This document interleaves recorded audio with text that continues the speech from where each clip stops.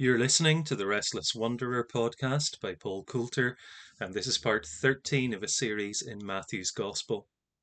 Matthew chapter 6, verse 19. Do not lay up for yourselves treasures on earth, where moth and rust destroy, and where thieves break in and steal. But lay up for yourselves treasures in heaven, where neither moth nor rust destroys, and where thieves do not break in and steal. For where your treasure is, there your heart will be also. The eye of the lamp is the body. So if your eye is healthy, your whole body will be full of light. But if your eye is bad, your whole body will be full of darkness. If then the light in you is darkness, how great is the darkness? No one can serve two masters, for either he will hate the one and love the other, or he will be devoted to the one and despise the other. You cannot serve God and money. Therefore I tell you, do not be anxious about your life, what you will eat or what you will drink, nor about your body, what you will put on. Is not life more than food, and the body more than clothing? Look at the birds of the air. They neither sow nor reap nor gather into barns, and yet your heavenly Father feeds them. Are you not of more value than they? And which of you, by being anxious, can add a single hour to his span of life? And why are you anxious about clothing? Consider the lilies of the field, how they grow. They neither toil nor spin. Yet I tell you, even Solomon in all his glory was not arrayed like one of these. But if God so clothes the grass of the field, which today is alive and tomorrow is thrown into the oven, will he not much more clothe you, O you of little faith? Therefore do not be anxious, saying, what shall we eat, or what shall we drink, or what shall we wear? For the Gentiles seek after all these things, and your heavenly Father knows that you need them all. But seek first the kingdom of God and his righteousness, and all these things will be added to you. Therefore, do not be anxious about tomorrow, for tomorrow will be anxious for itself. Sufficient for the day is its own trouble. We'll end our reading there at verse 34, the end of chapter 6 of Matthew. Now we're continuing, of course, in the same vein of thought, the Sermon on the Mount, so called, from Matthew 5 to 7, the same vein of thought that Jesus has been developing about the nature of God's kingdom, and then in the first half of Matthew 6 about how our acts of righteousness, of giving, of prayer, and of fasting should be done in relationship with our Heavenly Father and not hypocritically to impress other people. Within that, of course, Jesus is calling us to prioritize the spiritual over the physical, to prioritize God over people, heaven over earth. And that's the idea that continues in the verses that we've just read. Don't lay up treasures on earth, where moth and rust destroy and thieves break in and steal, but in heaven, where those things don't happen. Why? Because verse 21, where your treasure is, there your heart will be also. It's true that what we value leads our priorities in life. The core values of our heart are what directs us. The things that we believe to be important. People might talk about a worldview, which is a set of values and understandings of how the world works, of what matters, that shapes our attitudes and our decisions. Or people might say that really the core issue is what we worship. Desire, emotion leads us so much more than reason. So although we might talk about a worldview, the fact is that many people have not thought through what they actually think of or believe about life. They don't have a clear philosophy, if you like. But we follow those things that we desire. Our desires come from what we think is important, valuable, precious. If we think that this life is all there is, and if our hearts desire possessions, treasure, as this world would value it, of course, that may well be physical things, a bigger house, better car, more money in the bank account, better holiday, flashier clothes, designer glasses instead of just the cheap ones. If these things seem to have value to us, then we will seek to lay up treasure in these areas. But there is no security in that. Moth and rust destroy. Things in this world will decay. They will wear out. They will come to an end of their usefulness. Thieves break in and steal. The problem here is that we look for security in things in this life, in this world. But true security is not to be found there. There is an alternative way to live, which is to build up treasure in heaven, the reward that Jesus has spoken about earlier in the chapter that our Heavenly Father gives. Storing up treasure in heaven is what matters, because these things cannot decay, cannot be taken from us. They are kept for us by God. So Jesus is calling us to a completely different attitude, an attitude that prioritizes God's kingdom, an attitude that puts God first, that has confidence that God is in control, that what matters is the eternal reward that He will give. What matters is what we are building into His kingdom, what we are storing up eternally. It would be better to be poor in this life and to enter heaven with riches than to be rich in this life and to lose out eternally. Ultimately, of course, to lose your own soul, as Jesus warns. But for those who are citizens of His kingdom, who are His followers, who are believers in Jesus, children of God, why would we put so much weight on the things that this world can offer? Could be physical things, as I said, material things. It might be fame, reputation, respect, friendships, fun, pleasure. All things which have their place. But when they become the goal of our life, the idols of our life, that's destructive. And to illustrate this, Jesus uses the idea of the eye in verses 22 and 23. It's quite a confusing picture for us, but there is an Old Testament background to this. There are 3 verses in the Old Testament that talk about an evil eye in the literal Hebrew. Deuteronomy 15 verse 9 says, "Take care lest there be an unworthy thought in your heart, and you say, the 7th year, the year of release, is near, and your eye look grudgingly, or you have an evil eye on your poor brother, and you give him nothing, and he cry to the Lord against you, and you be guilty of sin." That verse is talking about the Jubilee year, the year when debts were supposed to be cancelled and people were to be given a fresh chance. And God is saying, be careful that you don't have an evil eye towards your poor brother.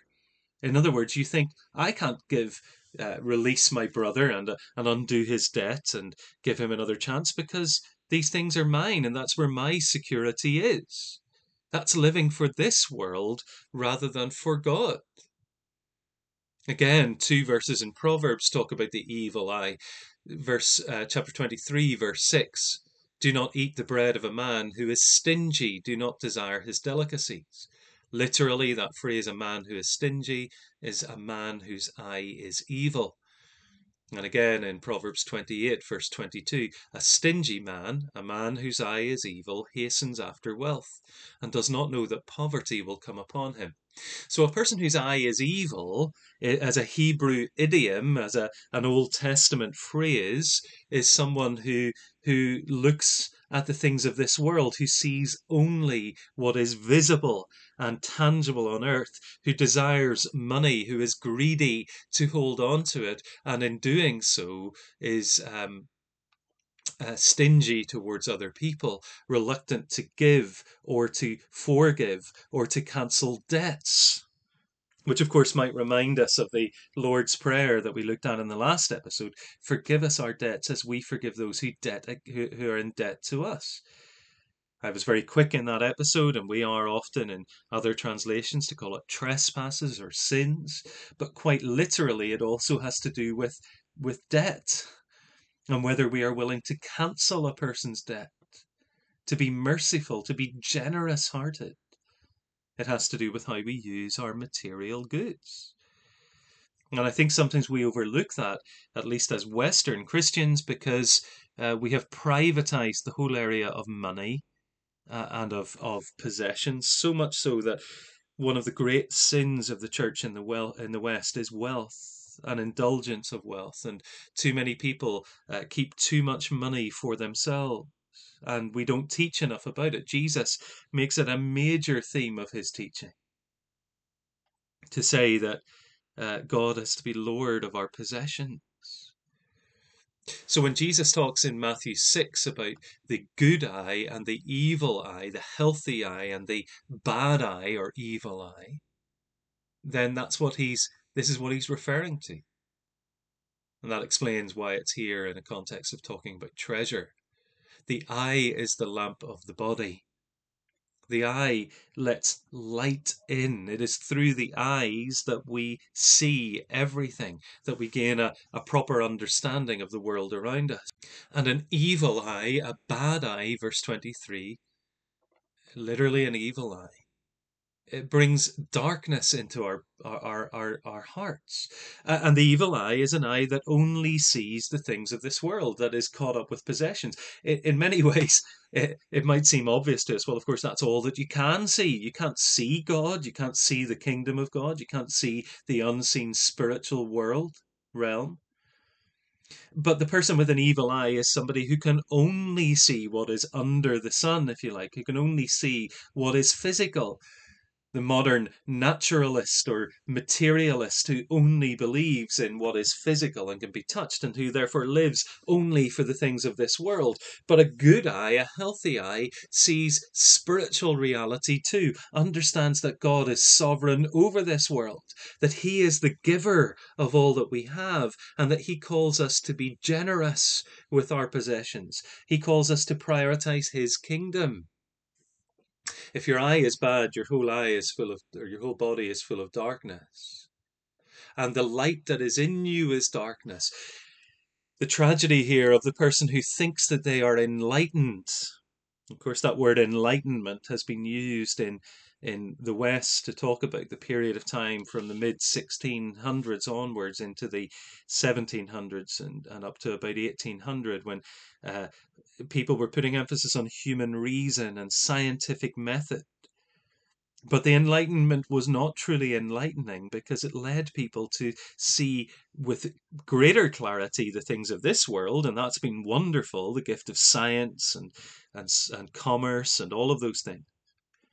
Huge progress in how we use and understand the physical material world. But actually it led to darkness in spiritual matters. People neglecting God, atheism becoming respectable and acceptable. Deism, the idea of God creating but leaving the world to run according to laws that he set in place, but without being personally involved himself. And what we call the Enlightenment was an enlightenment of the physical world, but a darkening of the soul. It's fake light in us that is actually darkness. Because whilst science may help us to see how the world works, it cannot tell us what the world is for. Whilst reason might help us to develop all sorts of technologies, it can't guide us in a good way to use them. And whilst these things may benefit a richer and a healthier and a longer life in this body, they will not prepare us for judgment that comes afterwards and for eternal life. So again, these things are good. I'm not saying, by the way, science and technology and the advances that have come from the Enlightenment are bad. I'm simply saying that if they do not acknowledge God as King and Sovereign and Heavenly Father, then they are not ultimately good, and they are not true light. They become darkness, and the darkness is great indeed. No one, Jesus says, verse 24, can serve two masters. Either he will hate the one and love the other, or he will be devoted to the one and despise the other. You can't serve God and money, or God and mammon, the the word that's used there. It's an Aramaic word, a Semitic word that may have been a personification of possessions, a god that was worshipped, but certainly means money or possessions. Jesus is saying you've got to decide. You can't have two masters. Possessions will become your master. They will take over your life. Fame, fortune in this life will become your driver if you do not be careful to surrender it to God. God has got to be your master, your priority, your Lord. Put his kingdom first. And of course, the wonderful truth about this is that this is the pathway to freedom from anxiety. Jesus says, therefore, you don't need to be anxious about your life, what you will eat, drink, or clothe your body with. We might add shelter. Maybe Jesus didn't need to, because in the climate he lived in, people could survive outdoors. We would need a roof over our heads as well. But the point Jesus is making is life is more than food. The body is more than clothing. Look at nature. Look at the birds of the air. Look at the lilies of the field. What do they teach us? Well, the birds don't sow or reap. I'm looking at birds out of my window right now, pecking at nuts that I have hanging out for them, starling. And there were other birds around. I need to replenish some of the other seeds for them. Now, those birds did not have to sow those seeds or grow them. I just put them out for them. But even if I hadn't done that, they can forage, they can find food just in the fields, just where it grows. This world is abundant in its provision of food for life. Of course, our technological advances can make better use of that and be more productive and bring greater food security to people. But it's God who provides these things. It's God who created a world that is fruitful, a world that can produce food for us. And if God provides, it says your heavenly Father feeds them, those birds. If God provides for them, will he not provide for you? Are you not of greater value? I do find it a very therapeutic thing to just sit and watch the birds. I'm being a bit hypocritical because I don't often do it. I don't often just sit still and look at nature. I'm trying to learn to. But at least if I'm out walking, and I like to go out for walks, I can see nature, and I find great pleasure in that. And looking at the way the world works, the birds are just one example, but the way the world works, the changing of the climate and of the clouds, the passing of the clouds, rain and sun, the turning of the earth and its rotation around the sun, hurtling through space, and yet to us it seems like it's still. Quite amazing. The seasons continue, life continues, the world provides. And this is not to ignore the fact, of course, that there are people in the world who starve, or that even Christians may suffer loss for the cause of Christ. We saw that in chapter 5. And Jesus said that it's part of kingdom living to face persecution for his name. But your heavenly Father cares for you. He will provide what you need. He knows that you need these things. Jesus says it's not pretending that you don't need them for life in this world. You have certain basic needs, but your Father will provide. And of course, since you're not just primarily about storing up treasure on earth, then actually what your Father will definitely do is hold you until he brings you to himself through death. This is about trusting. It's about recognizing that what matters in this world is not my labor and toil in order to make food and to survive, but the provision of my Father. And being anxious doesn't add a single hour to your life. Verse 27, in fact, we know that anxiety shortens life. In the an alternative reading in the footnotes is a single cubit to his stature. So you could say that anxiety doesn't give you a longer life. It doesn't make you a bigger man, a bigger person. Anxiety destroys. It undermines. It distracts. When we become anxious about these things, we start to give our energy to the wrong things. We give our energy to trying to store up security for ourselves in the things that we have, or the relationships that we have, or significance in ourselves by being loved or liked by other people. Anxiety is a driver to all sorts of unhealthy behaviors. But trust in our Heavenly Father is a pathway to security and purpose. And why be anxious about clothing, Jesus says, verse 28. Consider the lilies of the field. They grow and they don't toil or spin. And Solomon was not as beautiful as they are in all of his glory. Again, stop and look at the beauty of nature and realize how good your Heavenly Father is, how wise, how much He appreciates beauty. And if God clothes the grass of the field this way by scattering flowers throughout it, which is alive today and dead tomorrow, will He not clothe you? You have little faith. Again, Jesus is calling us to faith, to trust in our Father. To say, Lord, I don't need to live for the goal of these things. I need to be wise with what you've given me. I need to use it for your kingdom and your purpose. I need to be generous to others, and I need to trust that you will provide for me. You will supply the basic things that I need, my daily bread. Again, the Lord's Prayer captures so much of this. Forgive us our daily bread, and forgive us our debts as we forgive our debtors. Living day by day with trust in our Father. So don't be anxious saying, what will we eat, drink, or wear? The Gentiles seek these things, and your Father knows you need them. But seek first the kingdom of God and His righteousness, and these things will be added to you. There is a promise there that God will provide our basic needs. And I think Christians can depend on that promise. God doesn't promise that He will provide everything that you want. He certainly doesn't promise that He will give you luxury. This is not a prosperity gospel.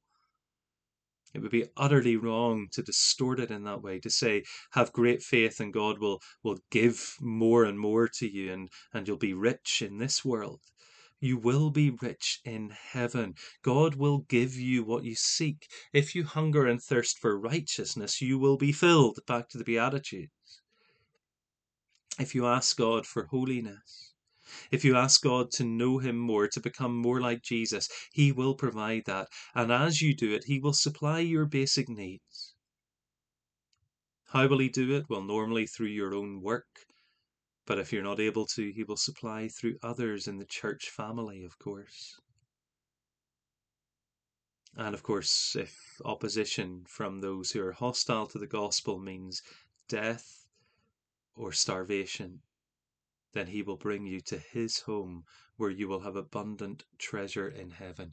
Now, of course, talking about that, the reality is that I and most of you listeners in the Western world will never face that bread line where you truly are in danger of starving.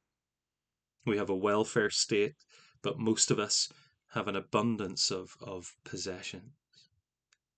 And how much more do we need to stop and look at the birds and the flowers? And how much might we be part of how God provides for the needs of other Christians, both locally, as we care for them in church, and globally, as we give to those who can supply their needs?